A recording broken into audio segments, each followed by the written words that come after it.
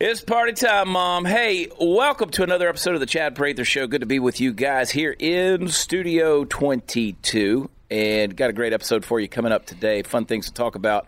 Going to be very informative. I think you're going to learn some things today, that some questions. Those of you who watch this program or listen in via your podcast subscriber or distributor, I think you're going to learn some, because I see your comments. You guys send me messages and things, and this is going to answer some of your questions, I believe.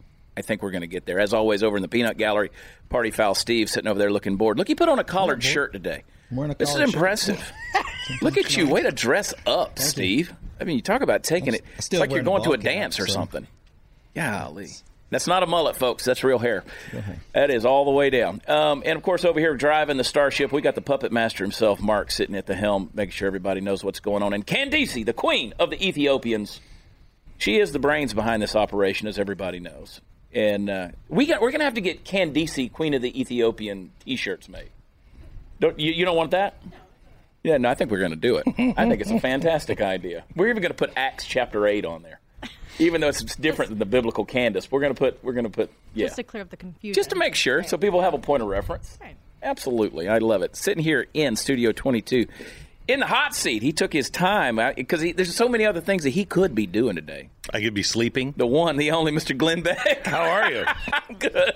Thanks for coming in. You bet. I think I asked you a while back. I said, after all these years of doing radio, talk, and TV, at what point in time did you get tired of doing this? And I think you said about 86. Yeah. No, tired of doing it, really never, because I like doing different things. Tired of hearing me? Oh, my gosh, long ago. So I've always said that because, when I got into this shtick of sitting in the truck and running my mouth, my idea was how fast can I say something and get information out in 60 seconds, because to me, nobody wants to watch a talking head longer than that. Mm-hmm. Because if it were left to me, I wouldn't watch any of this stuff. Mm-hmm. I wouldn't watch myself. Mm-hmm. It's fascinating to me that people let me waste their time by doing it, because I don't want to see me, I don't want to hear me, and I do it only for my mother. When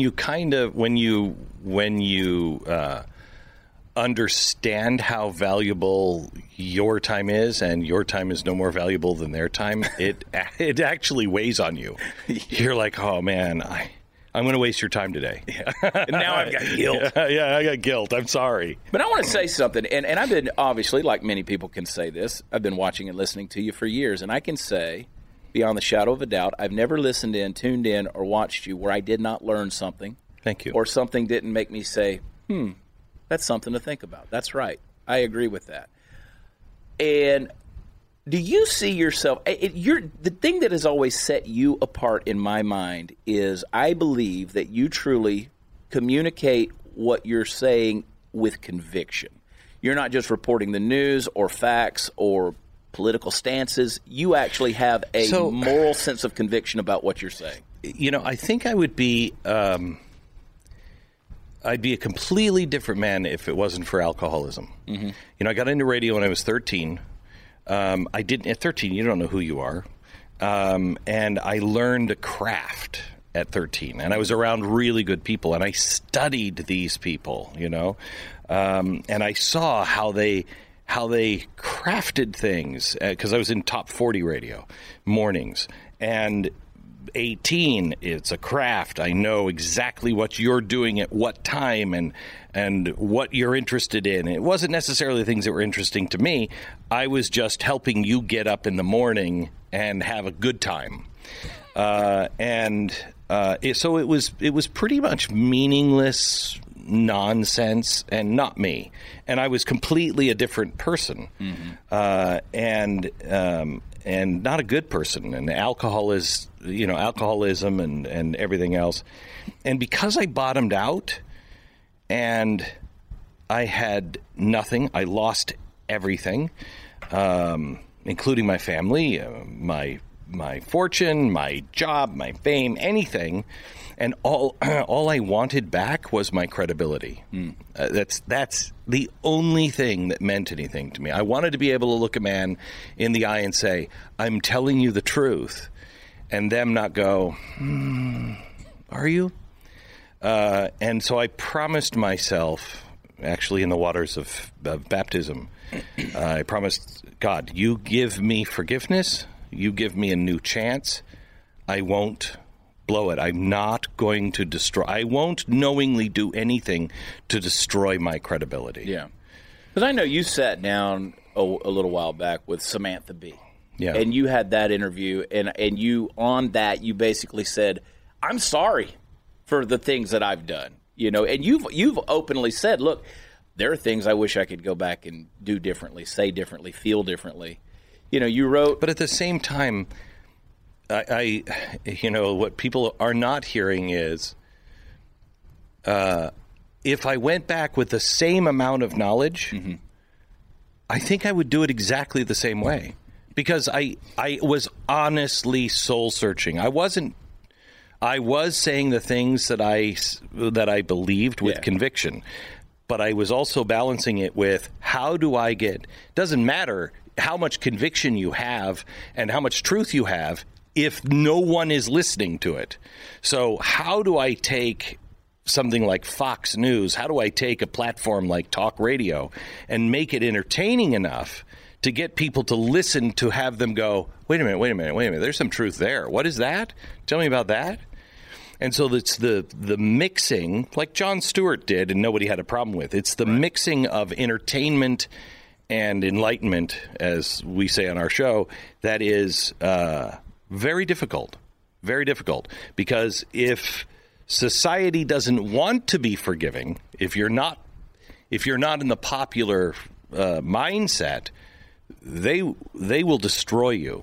Yeah. And they did. They only took the things and took things out of context many times. Some things I did say in context. A lot of it was not in context. Yeah. How thick is your skin, in your opinion?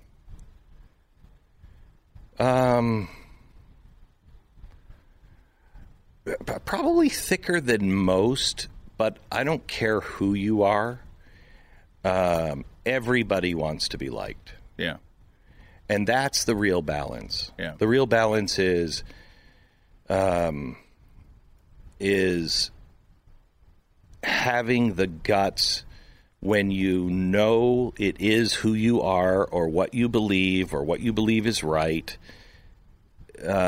still moving forward and saying it, knowing that this is not going to make you popular. So that's the thing that and that's the point I'm getting to is that's what I've always appreciated about you is that sense of transparency. Because you do speak from conviction, but then you come in and you say, look, I'm a man. I'm feeble. I'm frail. We all are. I admittedly, the folks that follow and listen to me over the years, they know they've heard me talk about my depression, the things that I've done where literally I was trying to commit suicide by default through, drinking myself to death or exhausting myself to death because I got to a point where I thought there's no reason to keep living the vanity of this life. It's one more lap to nowhere. Where are you heading? And that's why I say I feel like when you come out, you're saying things from a point of conviction. And you've been because I've been there. You've been there. I've been there. I've been right where you were. Yeah. And I'd be dead if I had courage. But at the time, I didn't have any courage. It was too frightening to kill myself. Yeah. And it's the only thing that stopped me. I prayed every day. Pull your car into a bridge abutment. It was on I-84 in Louisville, Kentucky. I can tell you which bridge it was. Every day for, I don't even know, almost 2 years. I prayed, going to work and coming home from work. Do it. Do it. Give me the strength. Do it. And I know the average person who has seen you over the years, known you from a celebrity status, they look at this or hear that and they think, why? You have everything in the world. You've accomplished everything. You've been successful. And they just don't get that. All that stuff's meaningless. Yeah. It's meaningless. The only thing, money only complicates your life.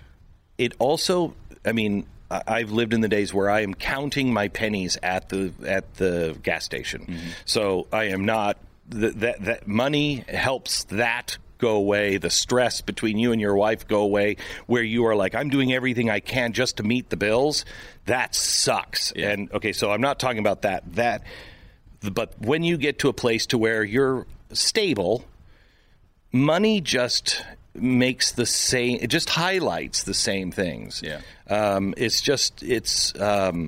It just complicates. It allows you to do great things, but nothing really changes in your life. The only thing that money changes, private air travel. It definitely does. That changes. It's a far more comfortable way to go. Yeah, that one is life-changing. Yeah, a good friend of mine said to me years ago, and it stuck with me. He said, it's not that I want $40 million. I want to know that God can trust me with $40 million. What a great There's a thing. huge difference in that. Because I've always said if I, quote, won the lottery, would I start just giving millions of dollars to family? I wouldn't do that because I don't know that might destroy them because money all of a sudden gives you liberty. I have to tell you, one of the biggest, when I first started getting into real money, to where you're just like, really? Mm-hmm. I mean, this is craziness.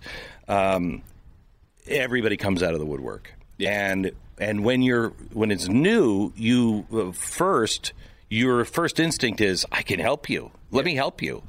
And I had a guy call me once, and he said, Glenn, and I knew he was in trouble financially, and he was a really nice guy, and I knew that the church was helping him out, and yada, yada, yada. And I think his mother was sick or something.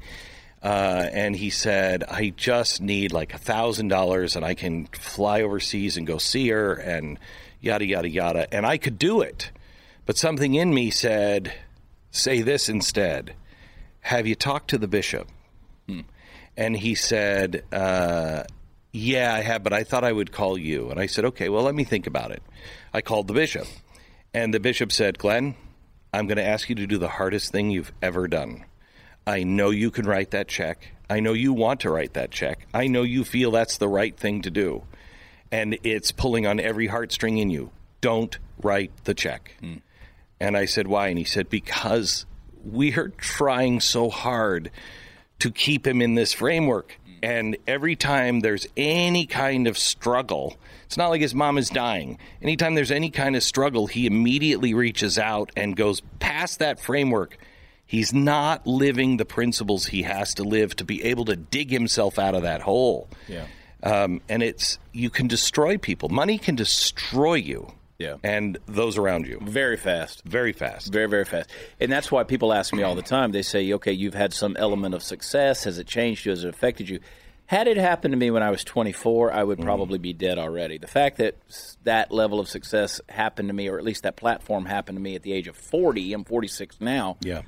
I was able to handle, because it didn't change who I am as a person. I'd already hit rock bottom, and as my friend Gary Chapman says, you get down there, you'll see my name scribbled on the wall 3 or 4 times. And once you've done that and you've been broken, you handle that a completely different way. You know that success, fame, money, and failure and poverty are all imposters. Yeah. That's not who I am. It's not going to fix me. It's not going to break me. Yeah. Yeah, I always echo back the words of Kipling in his poem If, when he says, you take success and disaster and treat those two imposters just the same. Yep. And so that's always echoed with me because they really are. They're both a lie. They are. And there are folks who are listening to this thing right now, you thinking, well, if I had this, it would make my life better, or if I could get out of this. Listen, if you're in the desert place or you're in that broken place, trust that process right now. You're in exactly the place. I hated it when people said this. Yeah. You're exactly where you're supposed to be. Shut up. You're not here. It's tough. It's awful. You're not worried about, am I going to be able to make the payment next week? Yeah. So it sucks. Yeah. And then nobody believes this, and nobody wants to hear it. But my success has been the flattest learning curve of my life. My biggest struggles, it's almost straight up learning curve. Mm-hmm. And you need those straight up learning curves. And you can so easily go dead inside when you have it. Yeah. When you have it. Because when everything's going right, what do I have to think about? Yeah. Oh, I better check my attitude. I better check this. I better check that. Unless you're a really well-balanced person, you ain't doing any soul-searching at that point. No. Because I'm happy. No. No, the only time you learn anything is when you're uncomfortable. Yeah. It really is true. You got to, and that's why I think in this day and age, thinking has become so taboo because people don't want to do it. They don't want to be uncomfortable. Thinking is uncomfortable. Yeah. Critical thinking has been done with, and that's why I've always appreciated what you've done. I've appreciated the way you can graphically put those things out. You know, people talk about the chalkboard and things like that. It's genius. And one of the things, and I want to talk about this. I want your opinion on it. It's really not. It's simple genius is what it is. It's just a simple guy going, I don't know how to use technology, and I can't afford these big things. Let's just put it up on a chalkboard. Put it on a chalkboard. But it's right. I mean, it puts it in front of people, and there it is. And I think that so throughout history, people have always put their stories on a wall, whether it was a cave drawing or a hieroglyphic. Yep. These days, we're putting it on a digital wall through social media. Things of that nature. Historically, we only kept for posterity's sake the voices of the prophets and the poets and the philosophers and the kings. These days, everybody has a voice. No one has responsibility for that voice because everybody has a social media platform and everybody's putting all this pablum out there and everybody suddenly is a geopolitical expert out there and they know everything there is to know. But talking about stories on the wall, one of the things that I think that our culture these days has lost the art of and the skill of is storytelling. And I think you're a master storyteller. What are the elements to storytelling that have been lost that need to be recaptured? What's the art to it? I don't think I've ever been asked that question. That's why we're here, Glenn. And the good thing the audience is here because I have a really crappy answer. I would say the conviction of the storyteller, the fact that the storyteller can see it and feel it, and is, a good storyteller is someone who is a good observer. You talk to a storyteller, and you both witness the same event. And one will just give you the facts, and the other will tell you the hues of the sky, will tell you the feelings of the people around. They notice and they feel it. So it's internalizing it first, and being able to connect with that, surf that emotion, if you will. If you can do that, as I struggle for words, if you can put that into words, you have it. Yeah, you have it. I think people wonder, why is that important? To me, we have millennia of history that is based on oral tradition, people passing down stories to their children, to the next generation. And these days, we're allowing the revisionists to tell us the stories based on their interpretation of history.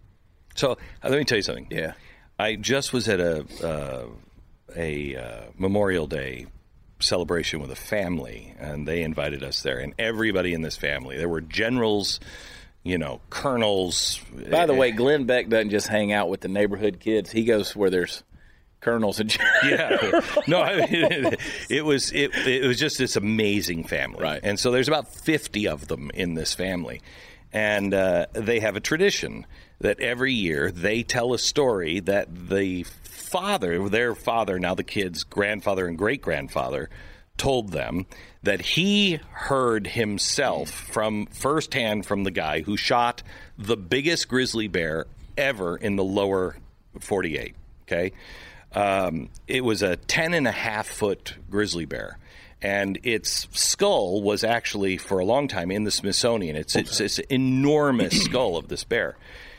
And it's the story about how this one guy in the middle of the night killed this bear, and how he felt afterwards. He wasn't happy about it. He looked at this magnificent bear and wept. And it's just such a great story, and I'm listening to it. But he's telling this story not like a storyteller. He's just telling the story as he heard it, and he's got the facts written down. And one of the great-grandkids raises their hand halfway through because he says, and he came up and he shot him, and I think he had it was like a 20 28-40 or some bullet I had never even heard of, little teeny, just over a 22, and shot this giant bear. And the kid said, "Where did he shoot him?" Now, I could go for 20 minutes where that bullet hit that bear and how it ripped through the flesh, and that skin of that bear was an inch thick. And so that bullet, I could go off on that. This guy said, I don't know. And I could make something up, but that would be wrong of me, because then we wouldn't be able to tell the story from fact from fiction. And by the time you are standing at the campfire, you'll question if this story is even real. Wow. And I sat there, jaw dropped, looking at them thinking, this family has so much honor and credibility. Not a lot of fun in storytelling around a campfire, but so much credibility. And I thought of my grandparents. Yeah. When my grandfather died, there are so many unbelievable stories of my grandfather. My grandfather never made it past the third grade. He was the chief machinist at Boeing in his time in the 60s and 70s. He couldn't, and nobody at Boeing knew he couldn't read except my uncle. My uncle was in the office, and when they had a really tough part to make, my uncle knew he couldn't read, so he would always be there by my grandfather's side, and he'd say, "Now see, Ed, these are the plans, and you see over here, this is blah, blah, blah," and my grandfather would just play along and go, "I know," but he didn't. Yeah. But he was the best storyteller ever. And when I was a kid, I didn't realize that my grandfather, we would come in and he would take off his boots. We'd be working on the farm, and he'd take off his boots in the back of the house, and I'd be sitting in the other chair across from him, taking off my shoes, and he'd start telling me a story. And I'd hear Grandma in the other room, and she'd only say one word. Through every memory I have, my grandfather telling a story, I only remember hearing my grandmother say one word, and that was Edward. That was his name, Edward. And he would stop, and he'd look to Grandma, and then he'd say, "Come here." And I'd come a little closer, and she'd say, "Edward." And he'd stop. He'd get a little quieter. I'd get a little closer until I was right at his feet, and he was just whispering these lies to me, okay? When he died, I went back to my grandmother and my aunt, and I said, "Okay, I've got a few stories I gotta know. Is this true? Is this true? Is this true? Is this true?" My grandmother even said on some of those stories, "Could be. Not sure. Could be." We're the exact opposite of that family. Yeah. You got to tell those stories. I mean, you really do. Families have to tell those stories. There's an art to it. There's a fun element to it. I hate it when I see it with my kids, and it makes me so sad when I see, especially when grandparents are at the table and the kids are on their devices. I mean, those stories, we didn't want to hear those stories either, most of them. Yeah. We were forced to sit there every Christmas and don't get up from the table, and you listen to the stories, and the family's talking, we're having dinner, sit down. And you sat there and you listened to them, and you know them because you heard them over and over and over again. But that is part of the process. Yeah. And now my kids, my wife's parents came down. They have the greatest stories. When I met her grandmother was from her grandmother's mother was from Italy. And there's still the talk with your hands. Half of it is in an Italian kind of family. Okay, right. When my wife first said to me, we were dating, she said, "You know what? Let's just come over, go over to my house or your house. Do you have stuff to make spaghetti?" And I said, "Oh yeah, sure." Came over. I'm on the phone, and she's in the kitchen, and she's reading this label of ragu. And puzzled, and she's holding a pan and the ragu. And I said, "What's wrong?" And she said, "I just opened this and put it in a pan, and that's it." And I'm like, yeah. That was the last time we ever had ragu or any kind of processed spaghetti sauce. So she's from that family. And I'm sitting with her grandmother one Christmas, and we're sitting at the table, and we're the last two to get up. And I said, how did the family get over here? And she said, well, I'll tell you the story of my mother. She said, my father was a very bad man.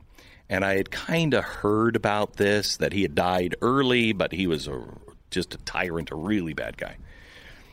And she said, my father was a really bad man. She said, but my mother was just sweet. Now, this is Lena telling me this, and she's just this plump. She looks like one of those Apple people, you know, who you put the clothes for eyes, and then they just kind of sink in, and they become this soft little face. She's just this angelic woman sitting there, and she says, my mother knew that this man liked her and had said for years, she's going to be my wife. And my mom and my mom's family wanted nothing to do with him because we knew what he was like. So my family worked hard, and they gathered the money, and they sent her from Italy over to New York. She said, I didn't know anybody, and I'm living there, and I'm making my way through. And a year later, there's a knock on my door, and I'm living in this little apartment, and I open up the door, and there he is. And he says, Lena, I finally have found you. I have been tearing myself apart. I haven't been able to eat or sleep. I love you so much. And she's standing there, and she's looking at him, and he says, and I have come to find you and have you as my wife. And if I can't have you, I swear to God, I'll cut you. And then she just stops and looks at me and smiles. Like, okay, that's it. We should work on that ending. Lena, we should work on that ending. But those are the stories that you miss. Yeah. And that's one of the beauties of storytelling, is that unexpected ending. That thing's like, oh, whoa. Yeah. Oh. I swear to God, I'll cut you. But you know that's truth. And so they married. And, and have the scars to prove it. That's funny. Yeah. No, I appreciate that. I really do. It's one of those, it's always been a big passion of mine, that storytelling thing, and being able to convey that truth. And I can still tell the stories of my grandparents that are so funny and so good. We stood up for hours at my grandfather's funeral years ago, and I spoke at it, and we just told stories. Then we opened the microphones up, and for another hour, people just came up and told their stories of what they knew and the things they'd heard. And it's just, never leaves you. So here's the problem. Let's expand storytelling a little bit.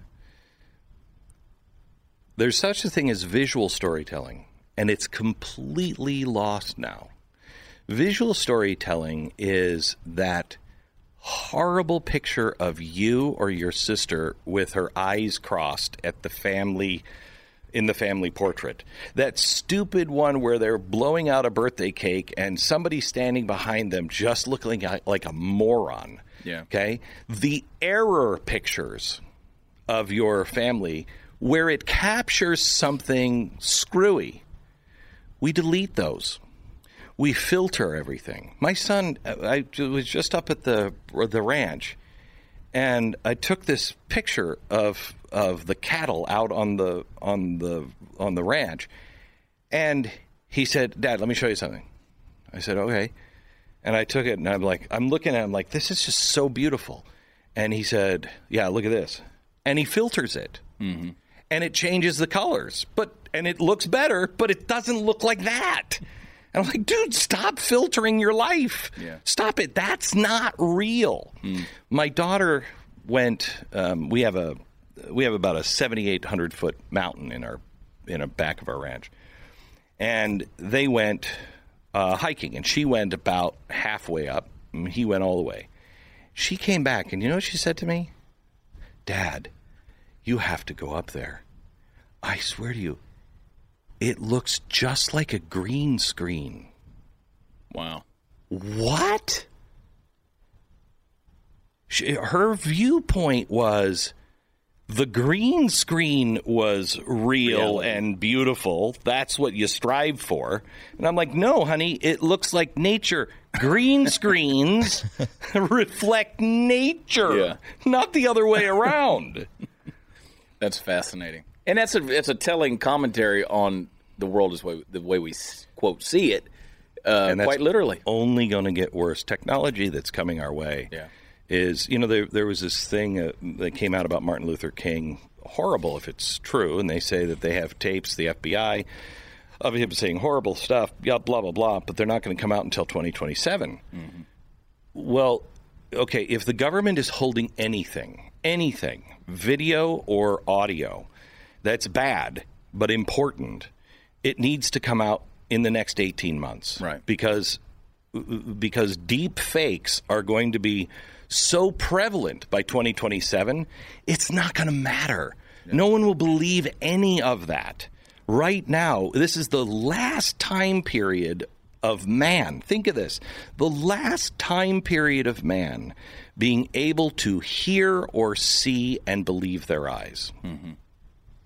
We recently had Jamie Metzler on the show. He is a futurist and is dealing with this phenomena of genetic engineering, and you can pick and choose the color of the eyes of your baby. Welcome, Dr. Mengele. Exactly. All the way down to this idea of super soldiers.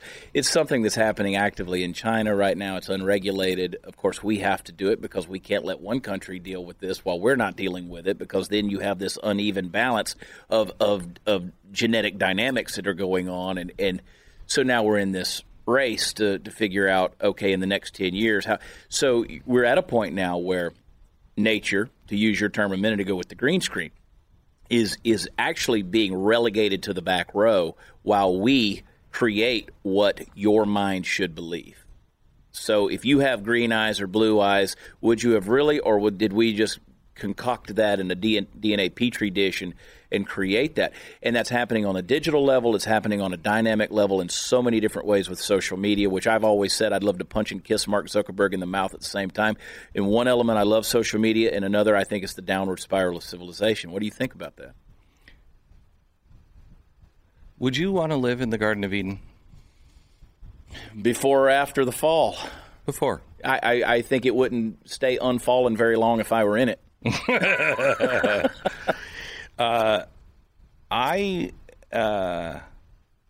wouldn't want to live in the Garden of Eden before the fall.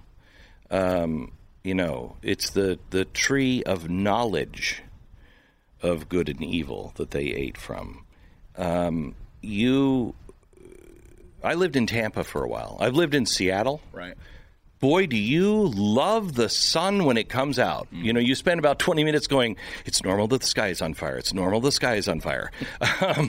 But when you see the sun and it's a beautiful day, oh my gosh, you're in Seattle. It's I've lived all over the country.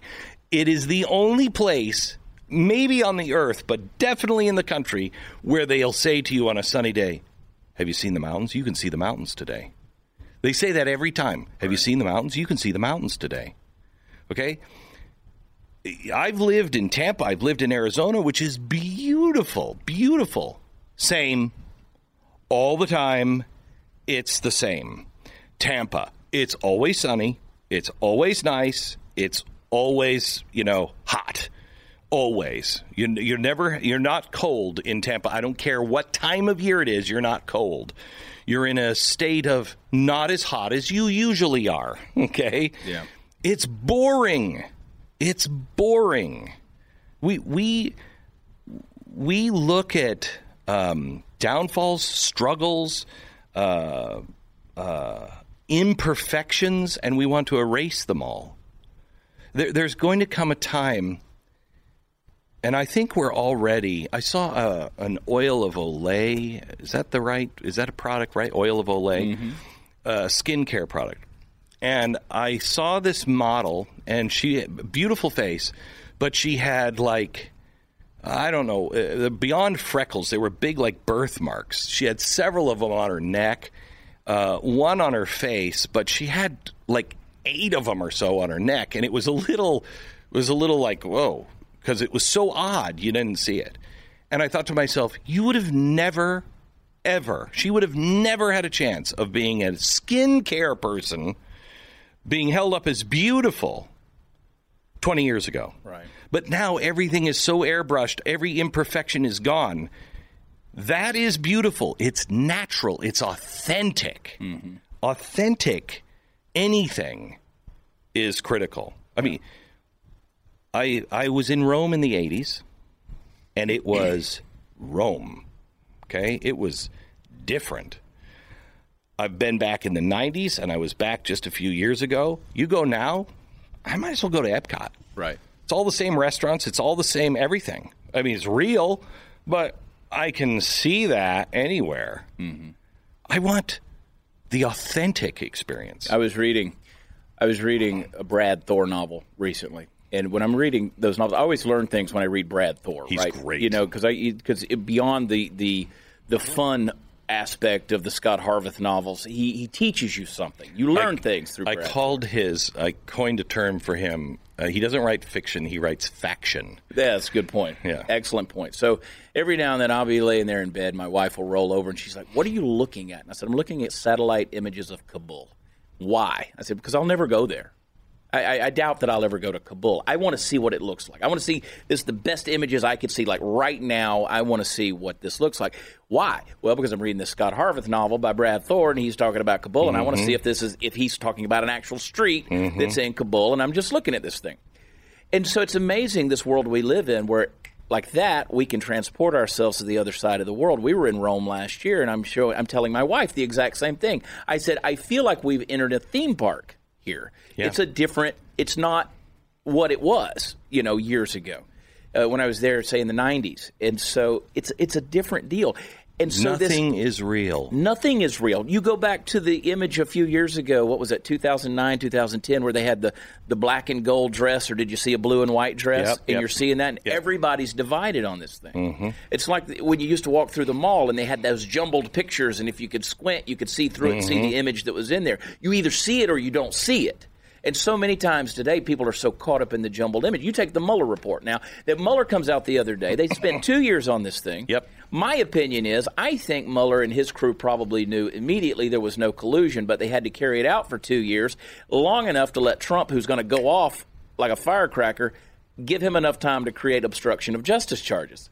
So now people are saying, well, he's been guilty this whole time. Was he? Or did we create an atmosphere of perception whereby we were going to let him make himself guilty? If you know anything about Donald Trump, and I know Donald Trump, you know anything about Donald Trump, you know how he's going to react every time. Sure. You say nice things to him, he's going to be your best friend. You see bad things, he's going to treat you like an enemy. You can piss him off, you can get him. You want to get Donald Trump to start a war. You get all of the minds around him, all the popular minds, and you go in and say, whatever you do, Mr. President, do not do this. And he's eventually going to go, you know what, you son of a, I'm doing that. You see that red button right there? I'm going to push it. I'm going to push it just because you don't want me to push it. So that's who Donald Trump is. If you look at what happened with the obstruction thing and where they have him on obstruction, right. Do they have him on obstruction, or do they have a guy who you know his personality, that you've antagonized and antagonized and antagonized? It's like a bullfighter going, and then the bull just attacked me. Yeah. Of course he did. That's a bull, and you were standing there shoving spears into him and taking a red cape in front of him, throwing it at him all the time. Yeah. Of course he's going to charge. Yeah. So that happened, and when he tried to fire him. Oh, really? No kidding. You mean to tell me that he's innocent of what you've been looking at, and then you start looking into obstruction, and you expect that bull not to say, fire that son of a bitch. I am tired of this. You expect him not to do that?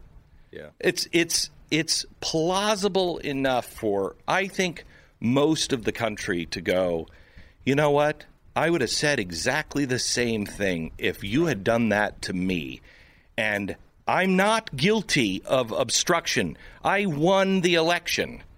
Nobody helped me. I wasn't colluding. I played fairly. I just played a different game, and none of you liked it. That's how I won. Yeah. And that's that perception thing. Half the country looks at this and says, well, it's this way. The other half looks at it and says it's this way. Well, at what point in time do we come through and say this, forget perception, what's real? We already have. You look at the ratings the week that Mueller report comes out. The ratings for all cable news, way down. Not one network had more than 500,000 people, 2554, watching it last week at any given time. What? I mean, that's kind of the bad ratings that I used to get at CNN headline news. Okay, those were fireable ratings. Right. You'd be fired if you would have had those ratings at CNN, MSNBC, or Fox News. Fired. That's not. You can't run anything with that. That nobody had anything over 500,000 people watching. That's remarkable. The American people are speaking. The media is just not reflecting it. Right.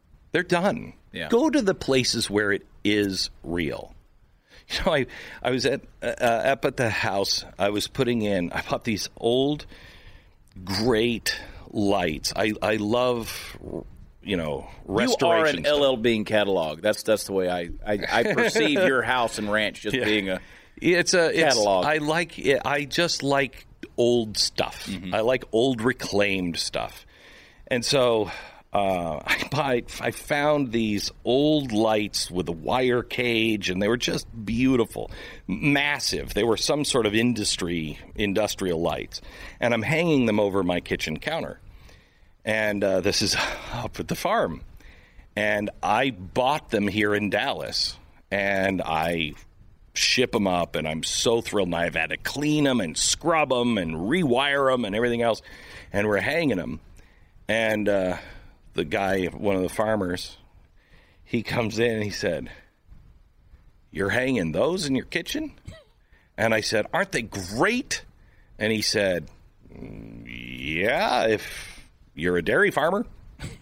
And I said, "What?" And he's like, "That's what's hanging in the barn, the dairy barn."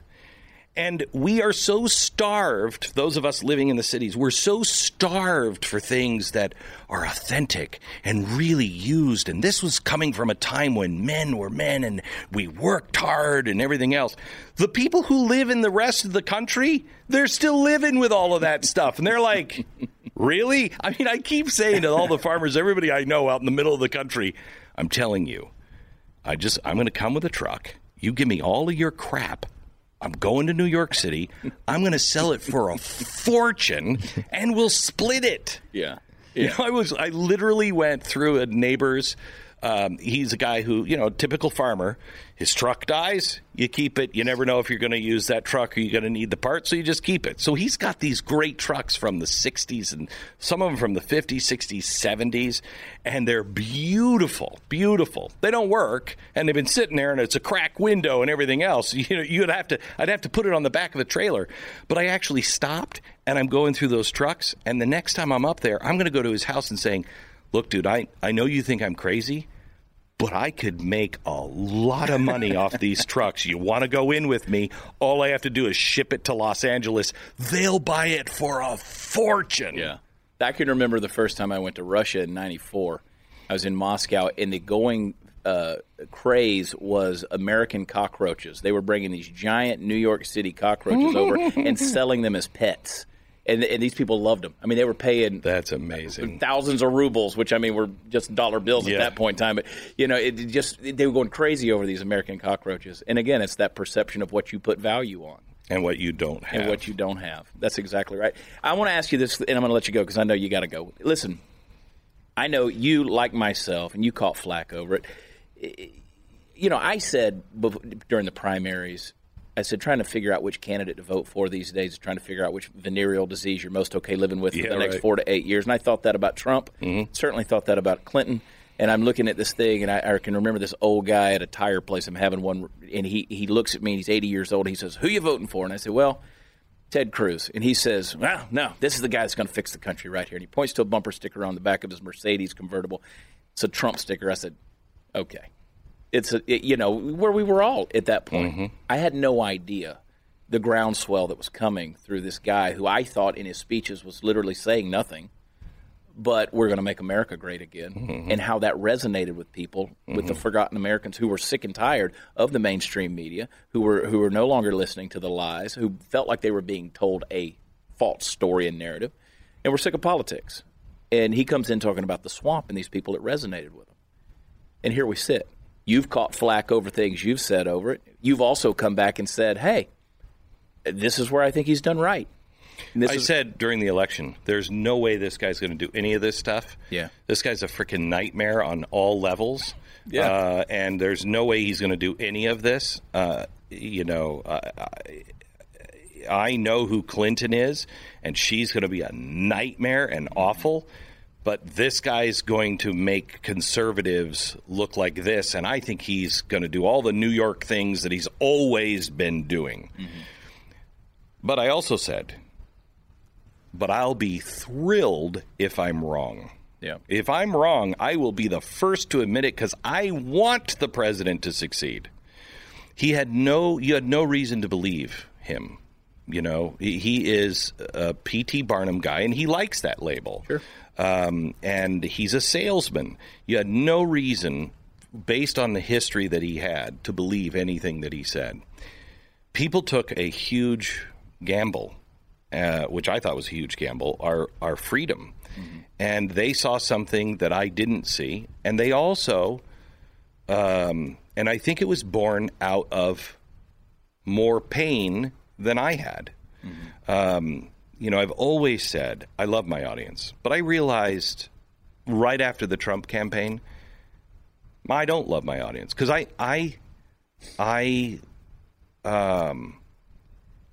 was mad at them.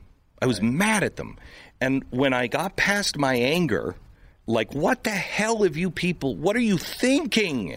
You said you believed these things, and you went for this guy. Yeah. I realized I didn't love them because I didn't do the one thing that I always do with anyone I love. And when somebody I love does something out of character, I always stop and say, what's happening in your life? Because that's not you. So you've got some pressure going on that's making you see things differently. And that's what everybody missed. That's what I missed.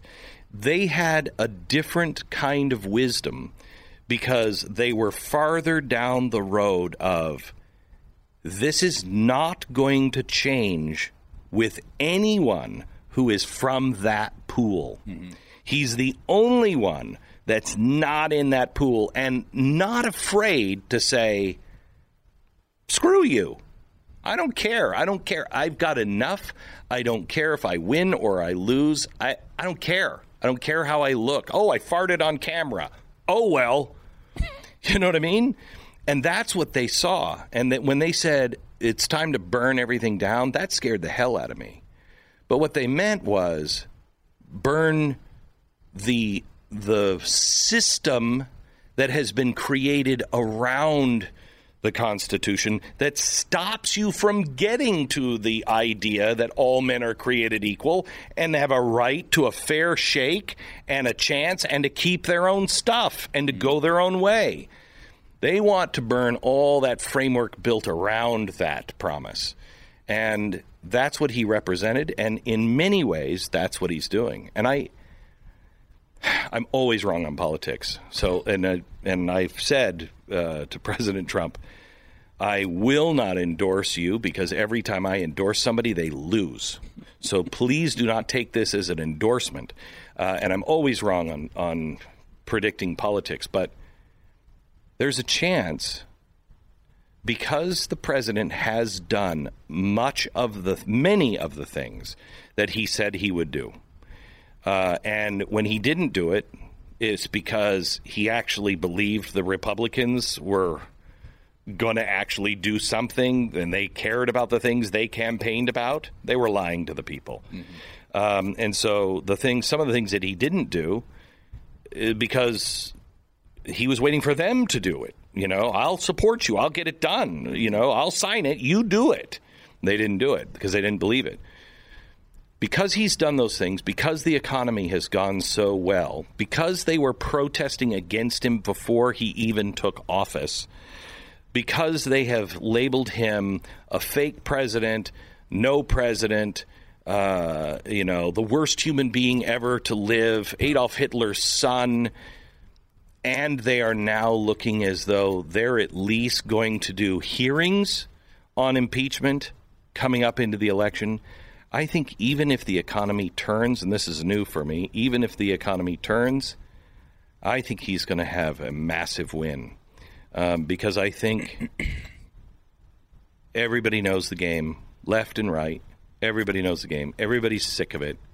And they want somebody who will at least do the things that he says he's going to do. And he does have a record of doing that, which he didn't have, prior to. And I've said over and over again, and for those of you, people have heard me say it till I'm blue in the face, I don't think he's far right. I think he is a moderate, if anything, left of center guy. I think he's left of center. He's left of center. He's going to make those decisions in order. That's why the Democratic field has to go so far left in order to make him look far right. Mm-hmm. We have to talk about killing babies after birth. I mean, this wild and crazy stuff that we never thought would be is being discussed as normal conversation. I talked to a guy who's gay, and actually had said that Donald Trump was a real hater of gays. I said, he had Peter Thiel. Do you know the risk he took to put Peter Thiel on the stage with him at the GOP convention and say, hey, yeah,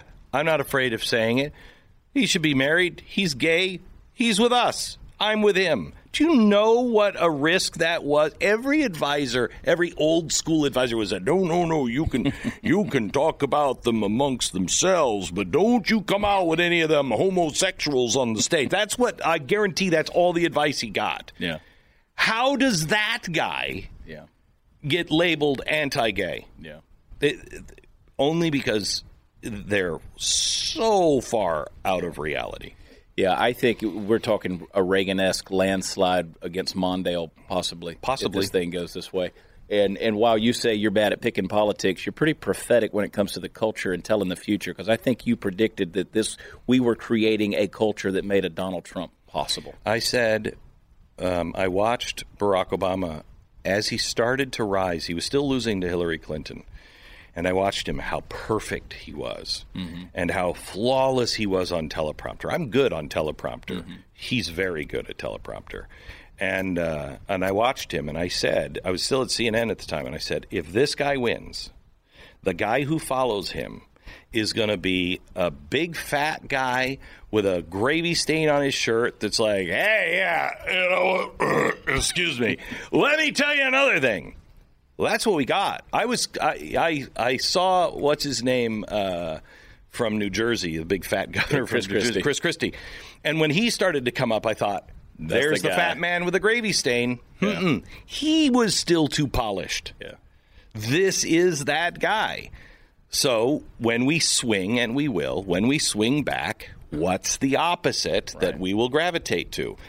Right now, we're not at a place where we'll swing to the opposite. We'll swing harder in that direction. Mm-hmm. If the left wins, it will be someone who is more intense on destroying the other side than Donald Trump is. Yeah. No, I think it's changed the landscape of American politics forever. It has. At least in our lifetime. That's going to be true. You came out and you gave a speech a day prior to Trump at CPAC. Yeah. Wound up with a standing ovation on that. Did you feel sort of redeemed in your stance in terms of the audience and the conservatives and the labels that were there because they embraced you? Yeah, they did. I was surprised by the reaction. I was surprised by the reaction. I expected, booze and my security going up. I said, guys, we need one guy. We need one guy. And they had three. And I said, we need one. They're like, Mr. Beck, you need, sorry. It took 12 to get me out of the hallway in a positive way. Mm-hmm. And that surprised me. That's great. That really surprised me. That's great. You need to get Addicted to Outrage, Glenn's latest book. I encourage you to get it on audiobook because it's your voice. It's your voice. And nobody tells a Glenn Beck story like Glenn Beck. When Simon & Schuster, they called me and they said, you have to re-record these things because that's not exactly how it is in the book. And I said, yeah, I know, I wrote the book. Yeah. And they're like, yeah, but you need to say it this way. And I'm like, no. And they said, we won't do it unless you recut it. So I recut it, and I recut it exactly the same way over and over and over again until we just ran out of time. Because that's a good audiobook. I love that audiobook. No, I encourage people to do it. That's the way I got it. And our friend Sarah Gonzalez, the News and Why It Matters, she actually recommended to do that. And I said, okay, well, let's do it because I'm on a plane all the time. Let's listen to it. Get addicted to outrage. Be sure to continue listening to Glenn Beck Radio. Hey, subscribe to Blaze TV. Why I'm so not? thrilled that you're here. Got to do it. Me too. I just so love it. It's so much more fun than and people get on to me all the time. They're like, well, you're not in the truck anymore. Well, I am. It's just a censorship of Facebook. I mean, I don't deserve to be here in terms of that, but I'm like you in the sense that I believe that I speak with a conviction, and at the end of the day, I really don't care. I'm okay to be wrong at times. I'm okay to be right at times. We're all wrong at times. But at the same time, flip a coin. We're all going to do it. Yeah. You know? Yeah. So I appreciate it, and I appreciate your time. Appreciate you coming in. It's always a blast. You're always welcome. And hey, we're in this thing together, so rock and roll. Hopefully the ship stays afloat. For the guys over here running this thing, Candice, the queen of Ethiopians, the brains behind the whole program, and of course, the puppet master over there, Martin. Party Foul Steve. I saw the closet door open when he started talking about homosexuals over there, Steve. That's what did it. Kick the door open. Yeah. I know. For the folks here at Studio 22, Glenn Beck, thanks for sitting down with us. We will see you next time. We love y'all. God bless. Bye.